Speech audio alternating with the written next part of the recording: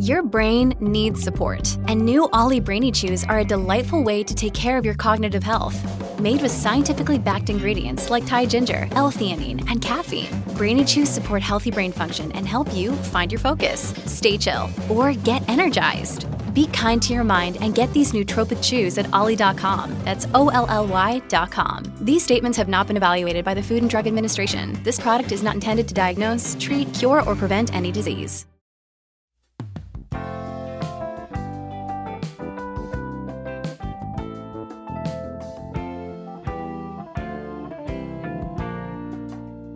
Welcome to the Maris Review. I'm Maris Kreisman. I am delighted to be joined today by my friend, Jesse David Fox, who is a senior editor at Vulture, where he works at the site's comedy critic and serves as the chief curator of the magazine's event series. He's also the host of hit podcast Good One, where he interviews comedians about their process. He lives in Brooklyn, New York, and his book is called The Comedy Book. Welcome, Jesse. Oh, thank you so much. Thank you so much. It's so good to talk to you about this. I've been waiting. I think I want to start with the idea that common wisdom is that studying a joke too hard makes it unfunny.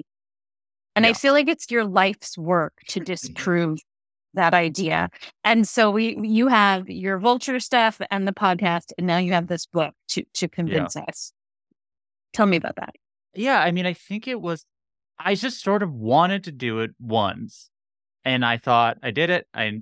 Who knows? But it's the first time I ever tried to explain how a joke worked or how a sketch worked. And I was like, I had an insight on it and I wanted to do it. And then someone was like, you shouldn't do it. Like, I think editors were like, well, you can write about comedy, but you shouldn't sort of explain why something's funny or something like that. And I had commenters who were sort of like, you're not supposed to do this. While other people were like, enjoy the article. And then once people said you couldn't do it, I'm not like that type of a person. But I did sort of, I was clear. I was like, I am doing it. Clearly can. And then what I sort of saw was like, once I put my level of sort of thinking towards comedy, it lived up to my sort of, I wouldn't say scrutiny, but lived up to my level of obsession. There sort of was so much to talk about and think about. And I had listened to sort of the podcast where comedians do that, but felt like there's not enough. Like, it's not going deep enough. They might not have the sort of critical vocabulary to sort of discuss things because comedians are ultimately limited by their sort of personal experience. So they have to talk about in terms of like, how do I get through this weekend or whatever, where I can be more detached. And the more I did it, the more I was able to reveal. And then like, I sort of built a base of it. And then through the podcast, somewhere along the way, comedians were like, okay, cool, you can do this. We can do this. We're going to do the one thing we're not supposed to do. Because I think a lot of comedians had been desperate to be taken seriously. And be it because of some sort of childhood trauma or because they're comedians. But they just sort of like, they're like, we're working really hard. And I think I did a good job, and I want to be seen and I want to be paid attention to. And I just sort of like, I've done, let's say 200, I have no idea. And everyone is different. They contradict each other. They'll be like, all comedy is this. And the next one's like, well, actually comedy. And that's the goal. The goal has always been like, there's such a range. There's no one way of doing it. And that's what's so exciting about it. I love that. And you really make the case that comedy is an art form that we should be paying attention to, just like any other art form. And I love, Jesse, that your intellectual endeavor of writing about comedy includes so much theory. And your notes section for this book is intimidating. Is it? Tell me about that. Tell me about putting together all the theory stuff while talking to regular dummies. No offense. No problem. Well, there's a few things. One, when I set out to have all these things to reference, I forgot that I'd also have to do all these footnotes or all these endnotes. And I was like, I wish I didn't write a book like this. But it is because like over the course of the years, I had met or interacted with comedy academics, and there's not many of them. And I got a sense of frustration that they were not taken seriously in academia. They're very often, if not, I think every single one of them, essentially has to sort of like do comedy academia as a sort of side gig. And I thought they had so many interesting things to say, right? So then I was like, well, they've already said so much. Like, and I'm not going to pretend to rewrite what their opinions were. So then I tried to collect all the things I thought are really interesting that sort of fit into sort of my general topics that I already knew I wanted to get into. So there's like the chapter I was already going to write about timing and how comedy is used to process tragedy. And like, I was writing that chapter around the 20th anniversary of 9/11, and Philip Skapansky had just released a book called Tragedy Plus Time that really exhaustively looked at this one issue. And Daniel Fuentes Morgan had this book called Cry, Laughing to Keep from Dying. And I read that, and that was sort of formative. And Beck Crafting, who's a comedy academic who has written about a lot of subjects and was a really useful sounding board. And then once you get into it, then I was sort of like doing all this academic search, which was not my plan. And I wanted to bring that to the fore because like there's so many goals of the book, but one is like a good goal is to take comedy seriously and like to create a foundation of doing so. And part of that is to like shine a light on sort of the work that's already being done. And then I think I also thought it was fun to like the book just jumps from high low all the time to like what are sort of these sort of most esoteric or highbrow references I can do when I'm quoting non-comedy academic sort of philosophers or whatever. And that to me is just so funny. There's such stupid jokes in this book that I wrote while also having like Heidegger quotes or stuff like that. To me, that's like that to me is like that's who I am, I guess. I was like, well, that's what the book should have. Your love of The Simpsons really shines through in that. Formative. I'm like, that's what like I wanted it to feel like as the goal is like I want this to feel like I wanted this to feel like a Lisa episode of The Simpsons. I love that. And I like that you, in your introduction, I feel like the way I've described it is sometimes you get into a room and lock eyes with my husband, who is a stand-up comedian, and you two get really intense really quickly. And what I'm seeing in this introduction and throughout the book is this is not just for those intense comedy nerds. You really kind of go through the work of defining like what a joke is, for instance. And so tell me a little bit about that, because I do think there are plenty of people who say to my husband, like, oh, you're a comedian? Have you heard the one about the blah, blah, blah? Of the many goals of the book, as I said, was I was just started getting so annoyed with how people talked about comedy who were not comedians or me, and even I was kind of getting annoyed at comedians, but like they just sort of words existed, so they throw it around, and you'd hear people say things like, "There's not even like jokes in this. I don't like it. There's not even jokes in it." And if I went, "What do you mean?" Right? Because most of the time they're talking about a sitcom with fewer jokes. And I was like, well, most sitcoms jokes are not, have you met the blah, blah, blah, they did this and that. Their jokes are characters saying something in a sort of funny way or that is indicative of what that character is like.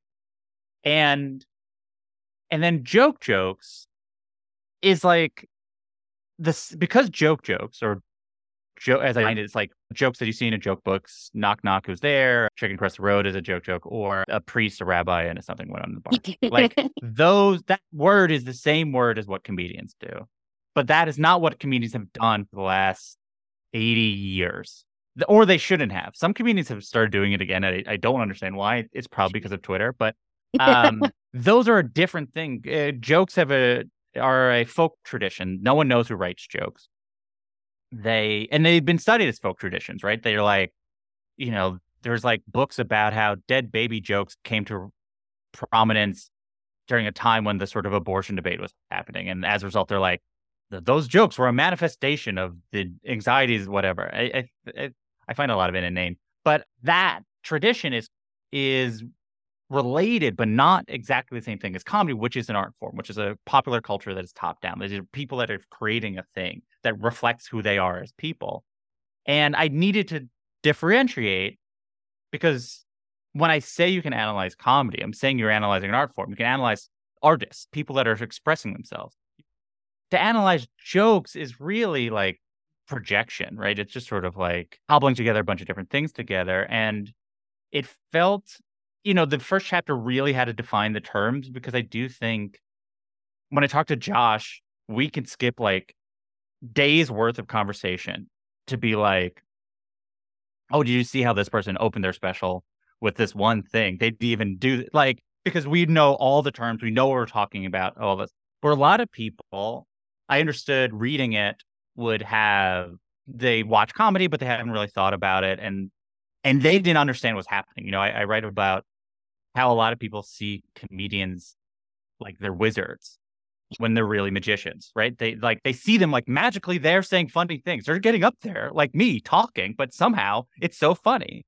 And really, like, a lot of work is being put into it, even if they're sounding like a person just talking up there.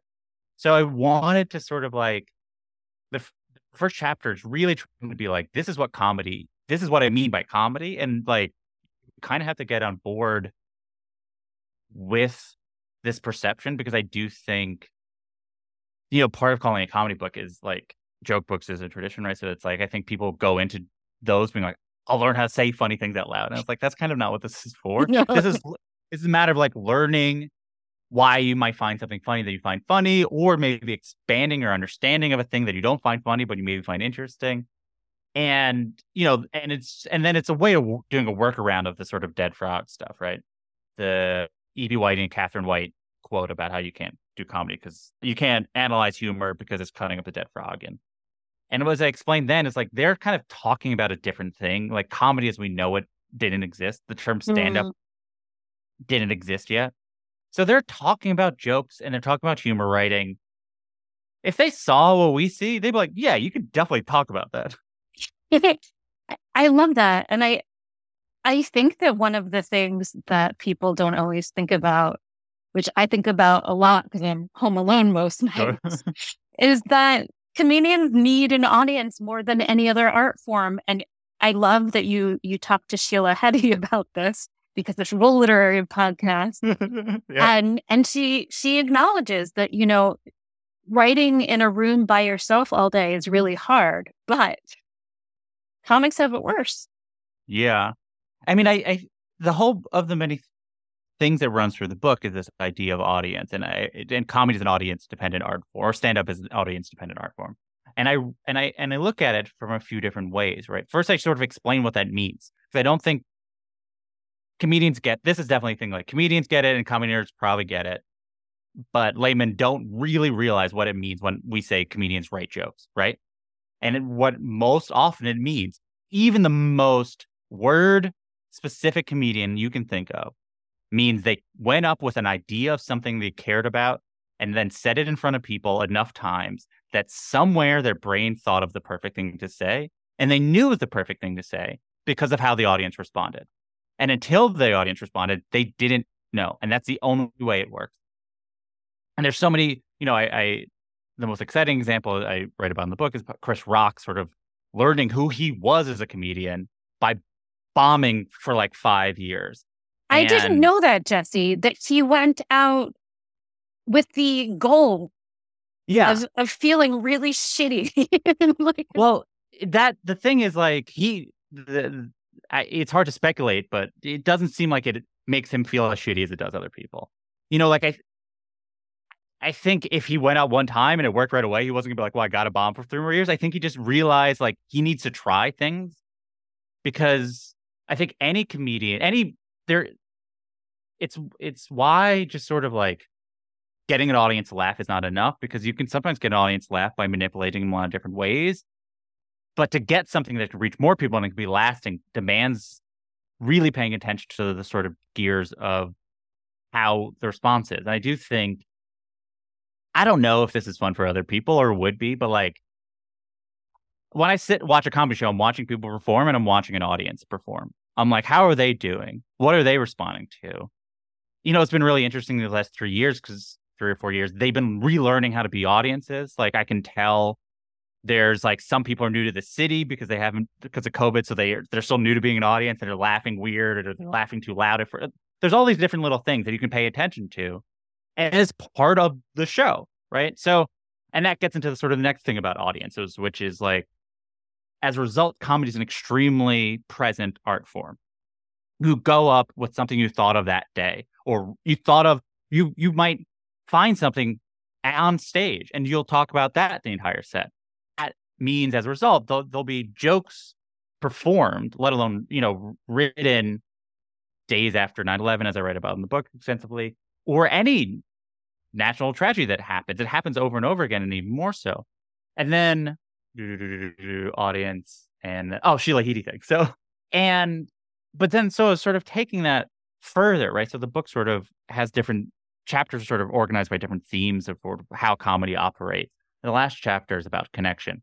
And I want, that chapter is sort of more personal. It's sort of just more emotional in general. And I wanted to sort of show the sort of practical matter of what this looks like and what they offer each other, and how the sort of positive of sort of comedian is sort of that presentness to it. But the difference is, unlike other artists, how their then life is, right? They can't make their work without the audience, right? So what does that mean during a pandemic? And they can't, it's, for the most part, it's a thing done alone, not where you live, right? So Sheila Heti says, like, well, at least I can get dinner afterwards or something. And her brother's a comedian. That's part of the reason I asked. And part of the reason I asked is also, like, I had read Pure Color, and that book is, like, somewhat about, like, what it's like to be an artist, right? And I was like, well, comedians are such weird artists, right? And she basically goes, like, it's really lonely. And I write, there's a sort of disconnection that I think a lot of artists have. They sort of are observing the world, and their art is their way of sort of how they see it, or sort of their ways to try to connect to the world.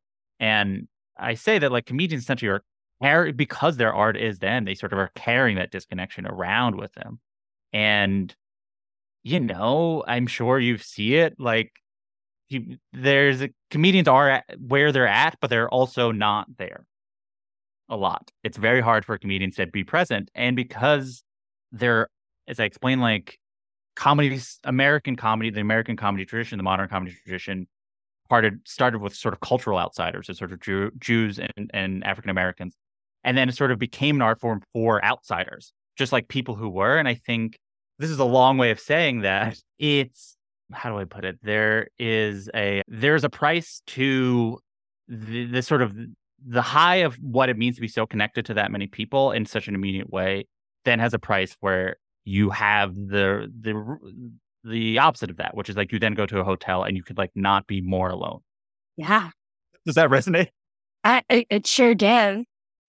When you need mealtime inspiration, it's worth shopping Kroger, where you'll find over 30,000 mouth-watering choices that excite your inner foodie. And no matter what tasty choice you make, you'll enjoy our everyday low prices, plus extra ways to save, like digital coupons worth over $600 each week. You can also save up to $1 off per gallon at the pump with fuel points. More savings and more inspiring flavors make shopping Kroger worth it every time. Kroger, fresh for everyone. Fuel restrictions apply.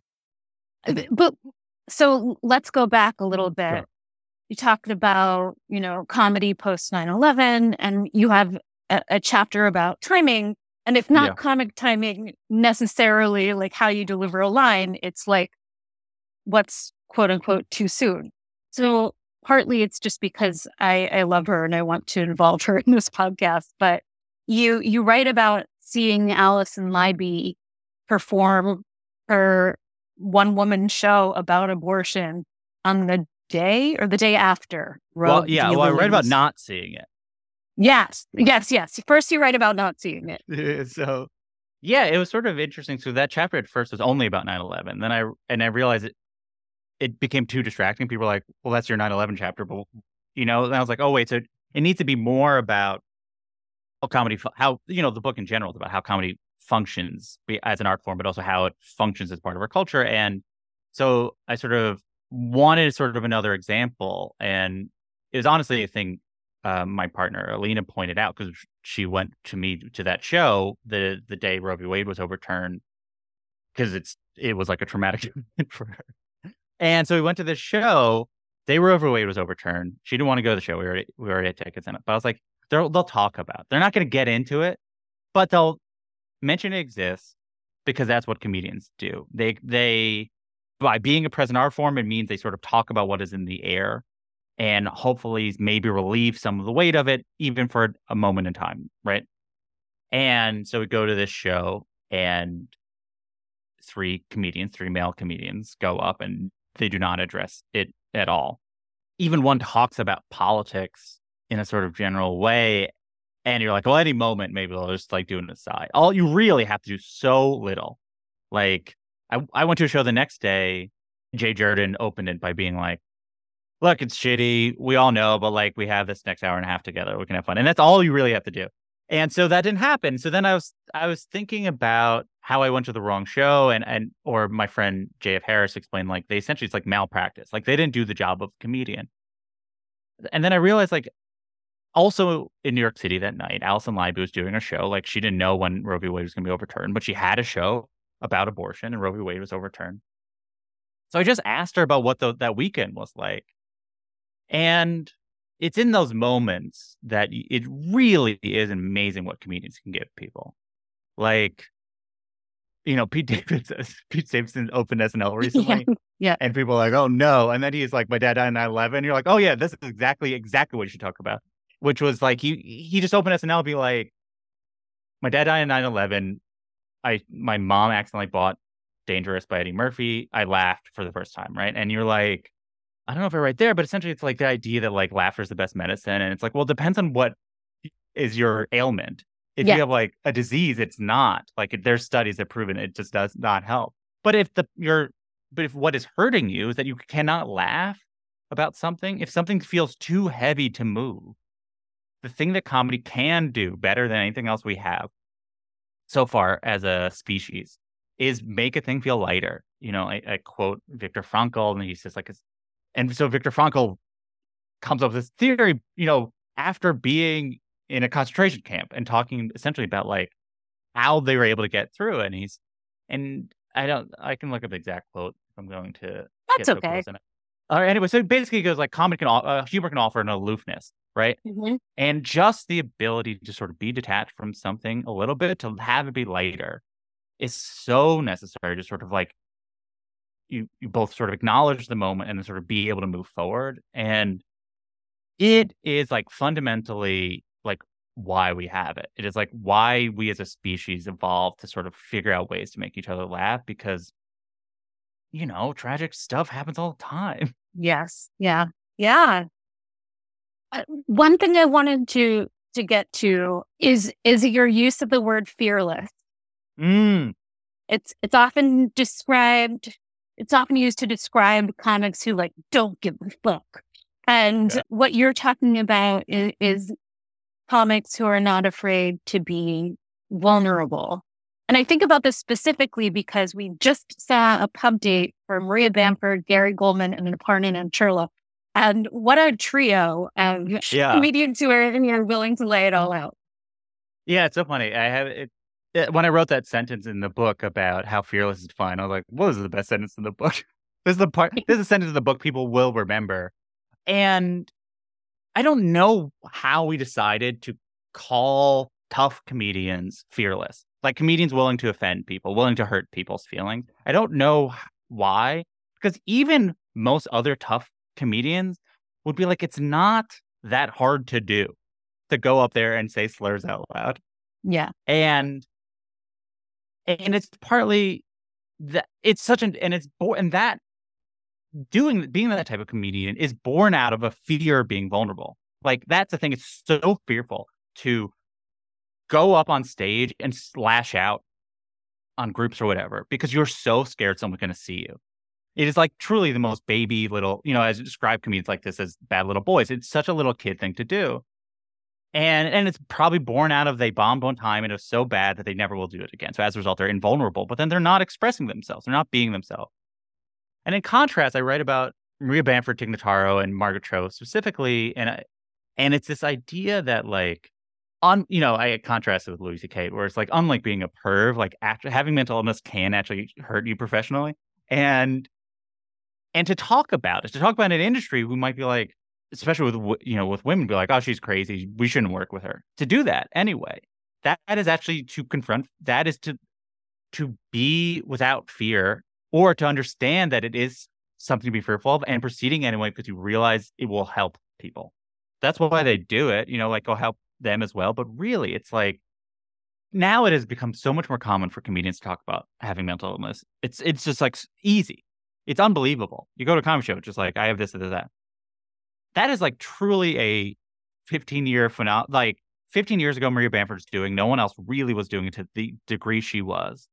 She changed how what is normal for to be spoken of. And it wasn't easy. But she knew that is what a comedian can do. It's hard to talk about things. Comedians are good at talking. Jokes make things easier to hear, and the goal, the hope is you reorient what we think of as challenging. Like the goal is to be like, what there's good and bad comedy, or well done, or hard, or easy things. There's easy things to joke about. There's hard things to joke about.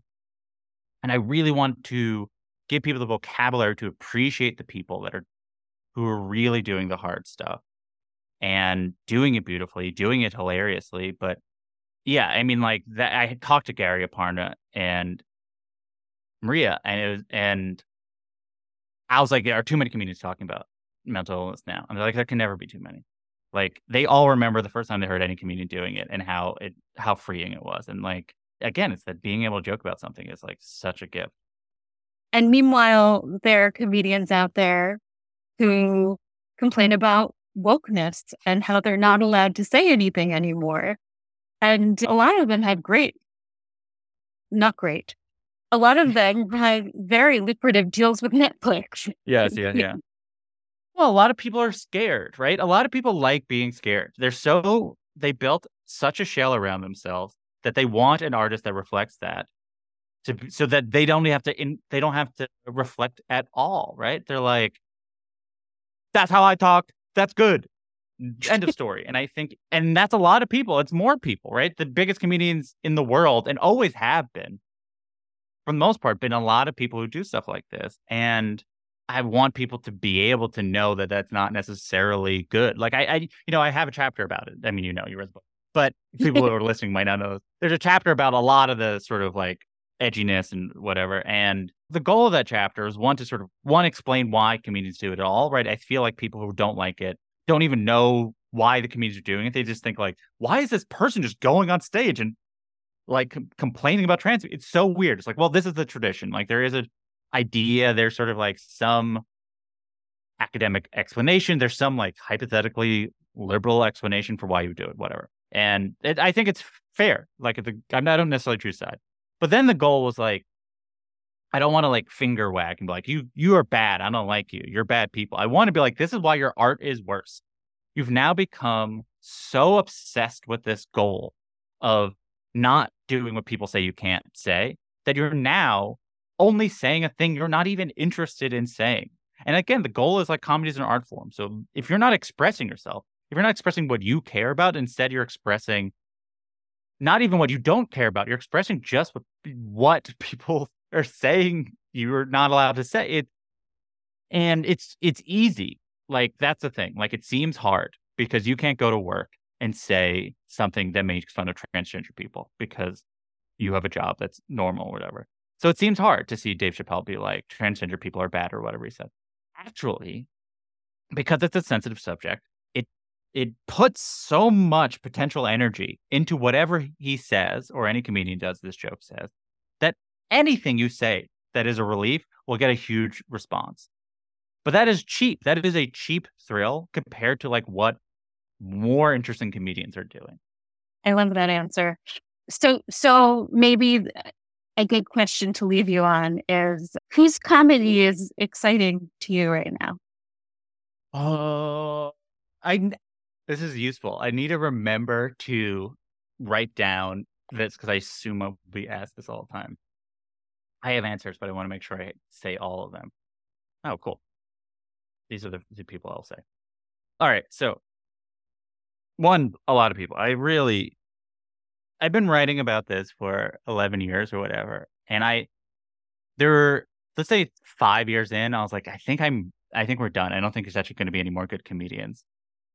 And then I saw Las Culturistas. And I was like, oh, never mind. Like, we're good forever. Like, it was the most exciting thing I'd seen like my entire life was the first time I saw those guys. Right. So then now I know that there's always interesting things. If I don't know anyone new who's interesting, then I'm not doing my job. So here are 3 people. 1, Brittany Carney. She is a comedian in New York. She did this joke. I saw her recently. And it was about being in Japan and watching a infomercial about teaching Japanese people to speak German. And she just sort of like goes through the one sentence they use and try to understand what they mean. It's just sort of like a type of comedy that I had not seen in a while, which is pieces. Like, you're not just doing like a first person autobiographical story. You're sort of like creating a structure and playing in it. And her perspective is sort of so unusual but so true. And like everything she says, only she can do. Then this guy, Benny Feldman, he does like one-liners. And I find most one-liner comedians or most short joke comedians, I don't say I have an issue with, but I think often they hide behind them. They're it's almost like I'm so good at writing jokes that you didn't realize that I have not revealed anything about myself or how I see the world. And I don't love the math of that. Though I like roast jokes, which is sort of its own context. I don't like just when a comedian just like does a joke up there. I feel like it's a craft, but it's not an art necessarily, which is its own thing. Anyway, but a true one-liner comedian, Stephen Wright, Mitch Hedberg, they create worlds in one sentence, and that world is like they are the god of it, and it only makes sense in this. And so Benny Feldman is a comedian of that tradition. He has Tourette's, which I'm sure is probably part of why he does sort of shorter jokes. But he has a joke about the saying, "If you teach a man to fish." I think about it all the time. And it's one of those things that I'm like a little kid where I try to say it, but I'm laughing through it, so I can't get the rhythm right. So just look it up. Yeah. It is so funny. And the last one is Francesca D'Uva. Francesca D'Uva was, I think I might have been one of the first shows after the pandemic that I went to. Pretty Major is a show that Vulture puts on with Union Hall, and they booked Francesca D'Uva. I had no idea who she was. And she's like, she just starts introducing a song. I don't know what her song's going to be like. And she's like, I'm a nanny. This is sort of a song about it. And she sings this song about, it's called Nanny Franny. And it was just like the funniest. Truly, I was crying, laughing, like, and I couldn't believe it. It was like a new type of musical comedy I haven't heard.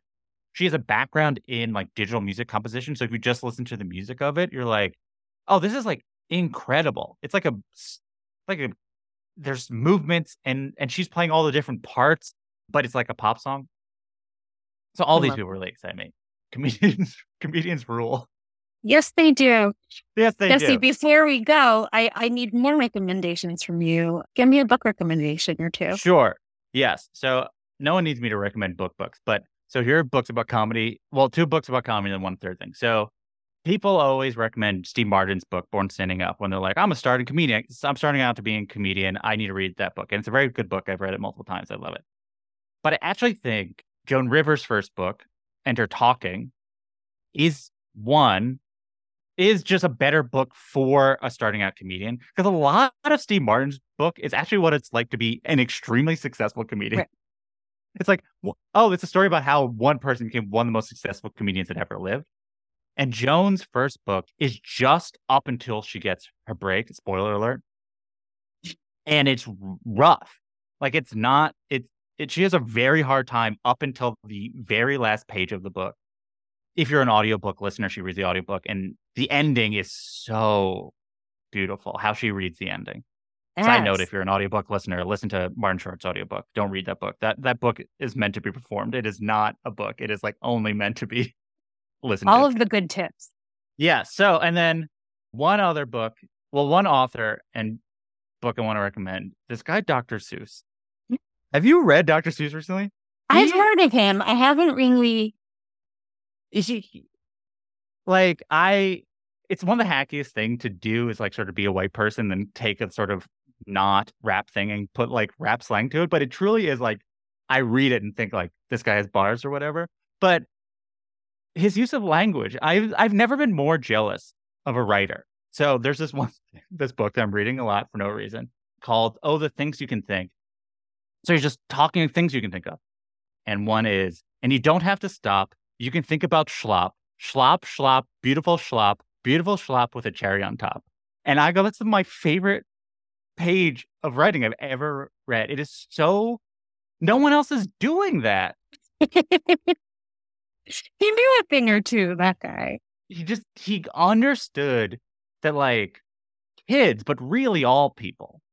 It's definitely kids, but people are like this as well, but people have all this other baggage on them. Like, don't actually need proper nouns of real things. They know what you're talking about. Like, you don't know, like, you have no idea what schlop is based on how I read it. It ends up being, like, I think, like a dessert. But you know that he's describing, meaning out of that. Anyway, so I want to recommend Dr. Seuss. If anyone, like, if you're in a bookstore and you're like, I have like 3 minutes to kill, just pick up any of them and you're like, his use of language, I don't know, as I told you ahead of time, it's a real quirky answer, but I was like, truly, he's maybe my favorite writer. I love that. Jesse, thank you so much. The comedy book is out now. I do want to give a special shout out to your book launch party, which is Tuesday, November 7th at the Bell House. And lots of good people will be performing. I was Yeah, one person we both know fairly well. You might know more than I do, though. And I will be answering questions while eating hot, spicy chicken wings, a la Hot Ones. I love that.